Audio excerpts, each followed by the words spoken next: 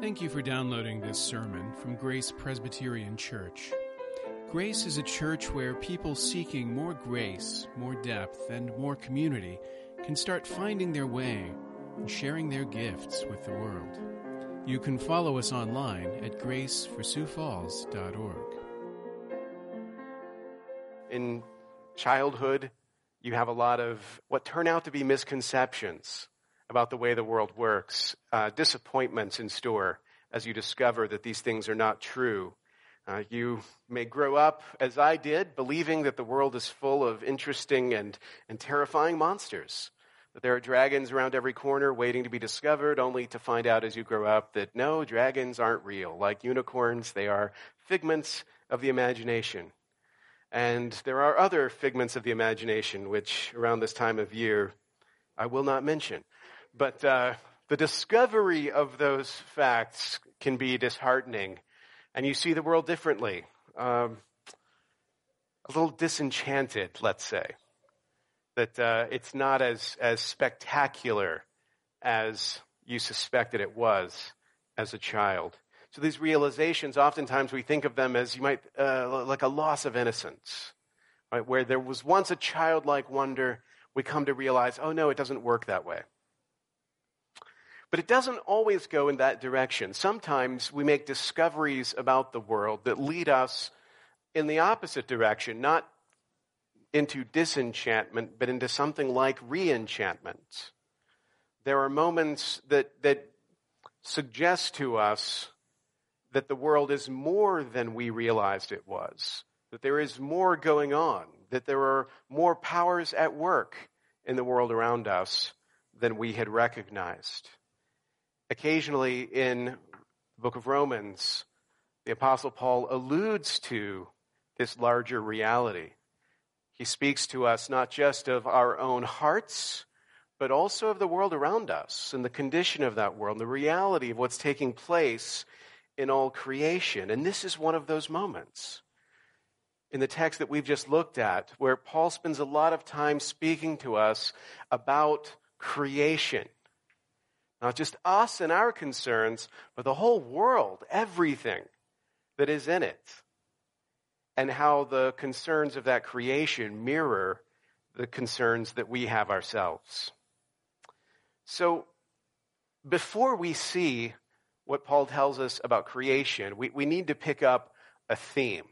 Last time, we saw, as Paul was speaking, he left off in verse 17, alluding to the reality of suffering. And now he's thinking of suffering again. He says in verse 18, "For I consider that the sufferings of this present time are not worth comparing with the glory that is to be revealed to us." In saying that, Paul illustrates something that all of the apostles will tell you. That present suffering must always be weighed against future glory. Present suffering must always be weighed against future glory. He says in verse 17, "We suffer with him in order that we may be also glorified with him." And now when he considers the suffering of the present world that he is enduring himself, he says, it's not worth comparing to the glory that is to be revealed. No matter how bad the present suffering seems, it's nothing when weighed against future glory. It's the same point he makes in 2 Corinthians chapter 4, verse 17, when he says, "For this light momentary affliction is preparing for us an eternal weight of glory beyond all comparison." This light momentary affliction. What he's referring to when he says this light momentary affliction is your life. His life is a light momentary affliction. Like everything we care about, everything we have experienced, our hopes, our dreams, all of that is classed under those impossible words. This light momentary affliction. The pain, the suffering that we have endured. This light, momentary affliction. This is a phrase in the context of suffering that honestly I think you only get to use if you're an apostle. Like, would any of you ever say something like this? Go to people in times of suffering and loss and say, you know what? This is just a light, momentary affliction. It's just momentary. Don't take it too seriously, because compared to future glory, this is nothing. You wouldn't say something like that.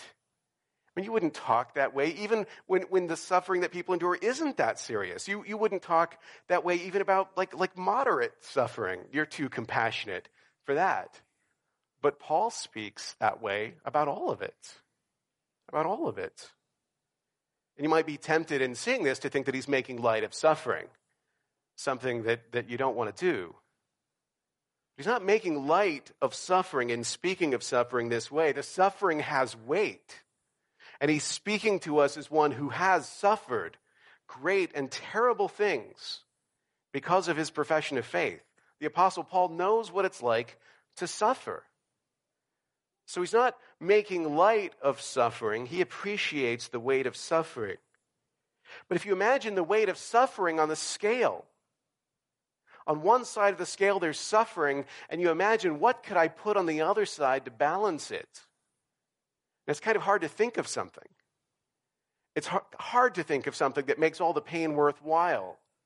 Paul is saying that the future glory that he's talking about isn't just weighty enough to balance the pain and suffering. He says that the weight of the glory is such that the pain and suffering seems like nothing. That's how much greater the glory is.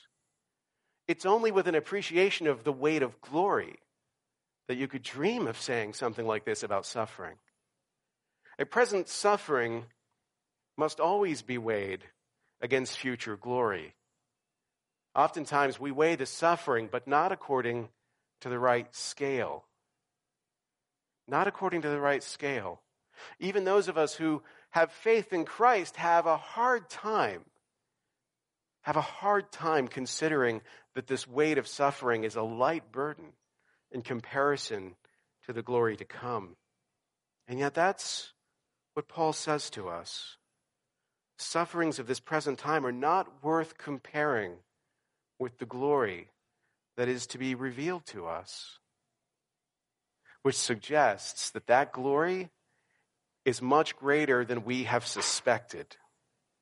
That when we talk about the glory of God, and we talk about eternity, and we talk about all of those good things in the life to come, that we've been guilty of speaking very glibly of things that we have very little comprehension of. That they are more glorious than we can imagine, than we can understand. In order to serve as Paul says they do, they must be. How is it possible that there could be something that would make our sufferings seem to pale in comparison? Well, it must be something truly wonderful. And so, in a sense, by measuring the weight of our suffering, Paul gives us a way of imagining the weight of glory. To feel what we must carry at our worst, to think about that weight, gives us a way of appreciating the incomprehensible greatness of the glory that is to come. But Paul doesn't belabor this point. He doesn't keep hammering this theme. He actually switches over now and starts talking much more broadly, which I think makes sense, because when you start contemplating eternal glory, when you start contemplating things that are yet to be revealed, you are suddenly taken outside of yourself into this larger reality, into a reality that invites you to think not just of yourself, but of all creation. So in speaking of this future glory, Paul says it's not just us who anticipate this, all creation does. Creation waits with eager longing, he says, for future glory. Like us, creation is waiting eagerly, longing for the glory that is to come. The creation, he says, waits with eager longing for the revealing of the sons of God. It's not the first time in Romans that Paul has talked about creation doing something that we hadn't anticipated. In Romans chapter 1, verse 20, he talks about creation revealing God to human beings. His invisible attributes, namely his eternal power and divine nature, have been clearly perceived ever since the creation of the world in the things that have been made, so they are without excuse. You remember those words? Paul is saying that the world that you gaze upon and imagine is this kind of inanimate place, in fact, bears witness to God, to his glory, to his invisible attributes, that he has shown us who he is through the work of his hands. So much so that we are without excuse, that we can't claim ignorance because he's surrounded us with a testimony to him. Now he goes back to this idea of creation, but he really tells us more. Creation is not just a passive reflector of God's glory. Here, creation is an active longer. Creation isn't just reflecting the glory or revealing God. Creation is longing. He speaks of creation as if it has a heart, as if it has the ability to want, to yearn. So first, let's think about what it is that creation is longing for. So he says, creation is eagerly longing for the revealing of the sons of God. If you remember when we went through the epistles of Peter, right at the beginning of 1 Peter, in 1 Peter 1, verse 5, Peter, in talking about God's people, God's chosen exiles, says that they're being guarded through faith for a salvation ready to be revealed in the last time. So there's a salvation that will be revealed in the last time, this future glory. And then he adds, in this you rejoice, though now for a little while, if necessary, you have been grieved by various trials. Right, so Peter, like Paul, gives us a sense that at the last time there is this revealing that takes place. Something's being revealed. And here, what's being revealed is salvation, the fullness of salvation. Not just the promise of salvation, but salvation actually delivered. Right? You can say, I trust in Jesus, I have been saved, and that's true, but there's another sense in which you are being saved, right? Because you have not yet realized all that has been promised in that salvation. You have some of it already, but you do not yet have it all. Right? You have justification, but you're in this process of sanctification. You do not yet have glorification. That glory waits to be revealed, right? And when it is, then your salvation in Christ will be revealed in its fullness. It's interesting, too, that Peter, like Paul, offsets the weight of present suffering against the weight of future glory. He says, now for a little while, if necessary, you've been grieved by various trials, which is a funny way to talk to people being killed for their faith. Again, that if you didn't know better, you would think he's belittling the suffering. He's not doing that. He's just comparing it to the eternal weight of glory that is yet to be revealed. The Apostle John also writes of a future revelation. John says, Beloved, we are God's children now, and what we shall be has not yet appeared. But we know that when he appears, we shall be like him, because we shall see him as he is. So this last time, when our salvation is fully revealed, that's when Jesus appears. And when that happens, John says, we shall be like him. So when I use this word glorification and you ask yourself, well, what does that mean? That's what it means. Being made like Jesus. Like being made to be like him. Well, what will make us like him? What experience would possibly have the power to make us like Jesus? Well, this is what the Apostle Paul writes about at the end of 1 Corinthians 13. The experience that will make us like him is seeing him as he is. Face-to-face communion. For now we see in a mirror dimly, but then face-to-face. Now I know in part, then I shall know fully, even as I have been fully known. That's what we look forward to, that face-to-face communion with Christ, that moment where he reveals himself to us, where we know him as he is, and we become like him.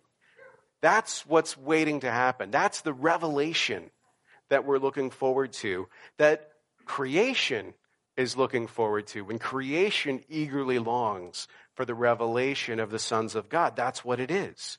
And it's not just us who are restored, it is all things. It is all things that are restored. In Acts 3:21, Peter says that, speaking of Christ, he says, Christ is the one whom heaven must receive until the time for restoring all things, about which God spoke by the mouth of his holy prophets long ago. Which is why in the book of Revelation, Jesus says, behold, I make all things new. So that God's plan of restoration goes beyond just us. It also encompasses creation itself. So that's what creation eagerly longs for. But ask yourself, what does it mean to say that creation waits with eager longing for something? Right? This is language that's similar to the way Jesus spoke at the triumphal entry. Remember, when the Pharisees rebuked his followers for worshiping him, Jesus said, if these were silent, the very stones would cry out. Emphasizing the idea that creation has a stake in what's happening that we just don't see, don't imagine is the case. It challenges our assumption about an inanimate, neutral creation. It's also a reminder that nature itself wants to serve and glorify God, and that our sin and our exploitation of creation has consequences, not just to us, but to the world itself. So creation longs because, like us, creation is in bondage. For the creation was subjected to futility, Paul writes, not willingly, but because of him who subjected it, in hope that the creation itself will be set free from its bondage to corruption and obtain the freedom of the glory of the children of God. For we know that the whole creation has been groaning together in the pains of childbirth until now. So it's not just human nature that's been corrupted by sin. The whole of creation has been corrupted by sin. Not only can we not trust what comes naturally to us, but we can't trust, strangely enough, what comes naturally to nature.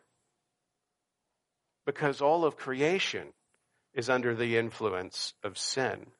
This is why social Darwinism as a moral project was such an abject failure. It made sense if you thought about it. It made sense if nature is all there is. If there is any morality, we should learn that morality from the lessons of nature. How can it be wrong to do what is natural? But if you go and learn your morality from nature, you learn what Jack London called the law of tooth and fang. And the results are very ugly indeed. So that we are happily inconsistent, not living our moral lives according to our beliefs about the world that we live in. Because nature itself has been corrupted by sin. Death is just the ultimate example of that. There are many other smaller echoes of it. Creation has been subjected to futility, Paul says. And that word futility should make you think. It should get your Old Testament juices flowing. Right? Because this is what the book of Ecclesiastes refers to when it talks about meaninglessness or vanity. The futility that creation has been subjected to is the vanity or meaninglessness of life under the sun.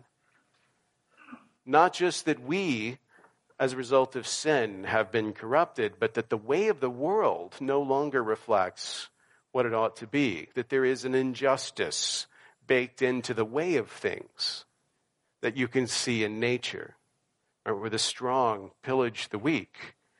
And we tell ourselves, well, there must be nothing wrong in it. That's just nature. But then you watch it happening on a documentary and think, it feels kind of bad. The prophet Jeremiah spoke of this futility and the bondage to it as mourning. He writes, "How long will the land mourn and the grass of every field wither?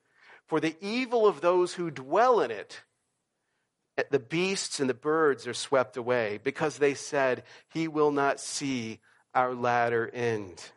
How long will the land mourn?" And then he says, "For the evil of those who dwell in it, the beasts and the birds are swept away." Not for their own evil, not because the beasts were bad and the birds were bad, but for the evil of those who dwell in it. Nature, like us, longs for freedom from bondage, but nature, unlike us, is not responsible for the bondage that it finds itself in. Nature was brought into captivity not willingly, but because of him who subjected it, because of Adam's sin. Because of the dominion that human beings had over creation, the fall of human beings brought all that they ruled over under condemnation. Jeremiah, speaking of us, says, "They have made it a desolation. Desolate it mourns to me. The whole land is made desolate, but no man lays it to heart." Because of our sin, all creation mourns. We see in verse 21 of Romans 8 that what creation is longing for is a kind of twofold freedom. Freedom from bondage, but also freedom for glory. Not just to escape from the bondage, but also to realize the glory that is to come. To be released from captivity, but also to be enabled to be what creation was made to be. That's the longing.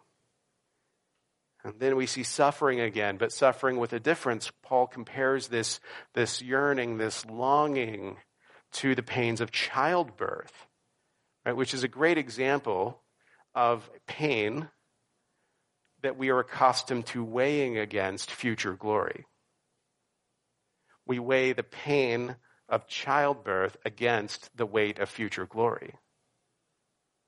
So in using this analogy, he demonstrates to us how we ought to see these things. Something wonderful is coming. And compared to that, this present suffering will be worth it. But remember, pain in childbirth is actually a consequence of sin. Right? That's part of the curse. It's not that the pain is good, but rather the evil that we endure in solidarity with Christ will seem like nothing compared to the glory that we gain in him. So in that sense, creation's longing teaches us about our own longing. Right? Not only the creation, Paul says, but we ourselves who have the first fruits of the Spirit groan inwardly as we await eagerly for adoption as sons, the redemption of our bodies. So we see creation longing, and it points us back to our own longing. We have the first fruits of the Spirit. The Spirit is already at work in us. Fruit has come, but we're far from glory. And it's precisely because we've been awakened to the possibility that we now long for it. That the fact that we don't possess it hurts in a way that it didn't hurt before. There's a time before Christ when you didn't worry so much that you weren't like him. It didn't really matter. But now it does. And you eagerly long for it. That longing reveals that already not yet that we talked about. We saw last time the adoption that we have as sons through Jesus Christ. We're justified by faith and are adopted as the sons and daughters, the fellow heirs of Jesus Christ. That we possess already, but we don't have the inheritance yet. That inheritance will come. It is not yet ours, and it won't be until the resurrection. So whether we realize it or not, all of our little longings, all of our desires, our eager expectations of the future, all of these things point to the resurrection. All of these things point to Christ to come and the fulfillment of all the promises that have been made. Right? We talk about longing all the time here at Grace. Right? We long for more grace, for more depth, for more community. It's our longing that has brought us here and that keeps us together. We're not a people, a family in faith bonded together by the fact that we have all the answers. We're bonded together by the fact that we share similar longings for more grace and more depth and more community. But the grace that we long for is to see Christ face to face. The depth that we long for is to know him fully, even as we have been fully known. The community that we long for is the communion of the saints in the new creation. Every time we find more grace, more depth, and more community in this life, it's only a foretaste of what has been promised. It's not even worth comparing to the glory that is to come. And this is what we need to hear. Say whatever you want about philosophy and belief systems. But human beings are driven by desire. And if you want to understand us, you have to understand that desire that drives us. The problem is that although we're driven by longing, most of us fail to realize what it is we're longing for. And so we seek to fulfill those desires in all the wrong things. And so Paul here points us to the true font that can satisfy the thirst, that can quench the thirst that drives our longings. When you turn to the wrong hopes, when you place your confidence in the wrong saviors, all that results is a plunge deeper into discouragement, deeper into frustration and bondage and corruption. This is what turns dreamers into cynics. But if you start to realize that in this life you will only ever taste the fulfillment of those desires, that the quenching of that thirst can only ever happen when you come to see Jesus face to face, then changes forever how you see this life, how you live it. If you struggle to believe in the gospel at all, it may be that the reason for that is that you're so accustomed to giving weight to the things of this life that the promises of the gospel don't seem real enough or heavy enough to strike the balance. This life matters too much to put any hope in a life to come. If you trust in Christ, but you struggle to maintain your hope, it may be that you're guilty of exactly the same thing. That although we pay lip service to the glory that is to come, the concerns we really care about are the concerns of this life. Life to come seems so distant and unreal in comparison. But it's only because we allow ourselves to forget how fleeting and how futile this life actually is. In both cases, the problem is the same. It's putting our hope in something short of Christ. And so Paul concludes by speaking to us of hope. For in this hope we were saved. This is the gospel that you were saved in. This is the hope that you were promised. Not satisfaction of your desires in this life, not an end to your suffering in this life. The gospel that you first believed pointed you to a hope in the life to come. Now, hope that is seen is not hope, he says, for who hopes for what he sees? But if we hope for what we do not see, we wait for it with patience. In other words, don't be discouraged that you don't see these hopes being realized, because that's the nature of hope. If you immediately received everything that was promised, if the moment that you had faith, if you said, Lord, save me, and at that moment every problem was solved, every pain ended, everything was healed, there would be no promise left to hope for. And we've not only been saved, but saved into a hope. So we must hope for what we do not see. Rather than being discouraged by this, Paul says we should wait patiently, that this should teach us how to wait patiently. In other words, the situation that causes your discouragement is not a bug, it's a feature. It is meant to be this way for your sanctification, for your good.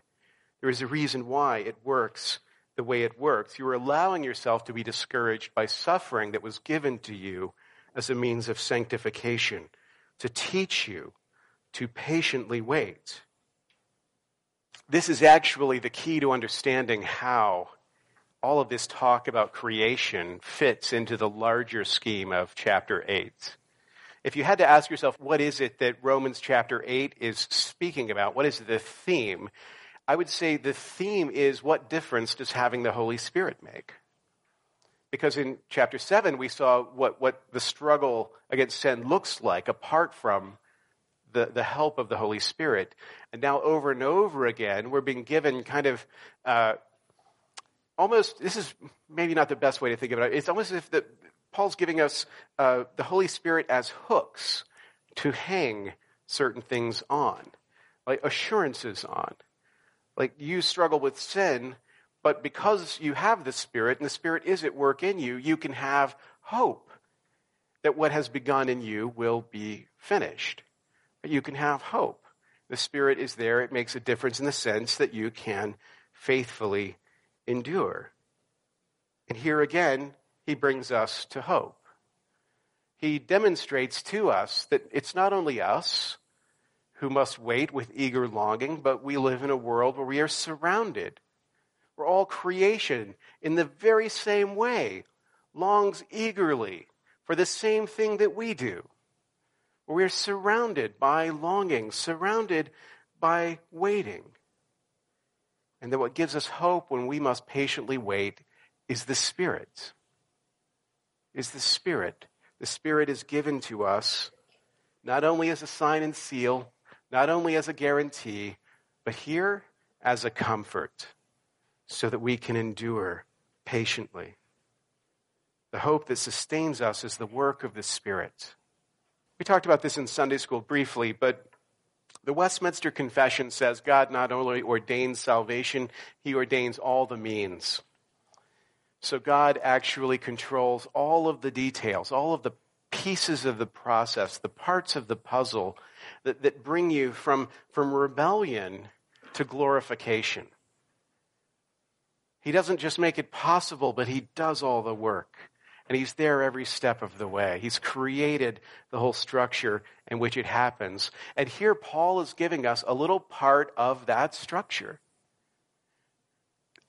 That as we long and as we wait, we do so encouraged by the power of the Spirit. So if you struggle to believe this gospel at all, or if you struggle to maintain your hope in it with present concerns weighing you down, the answer turns out to be the same, which is to seek out the comfort, the illumination, the guidance of the Spirit who is given to us by Christ for this very reason. Thank you for listening. You can find more sermons from Grace and information about joining us for worship by visiting our website at graceforsiouxfalls.org. We also invite you to visit the iTunes store and subscribe to the Sermons of Grace podcast.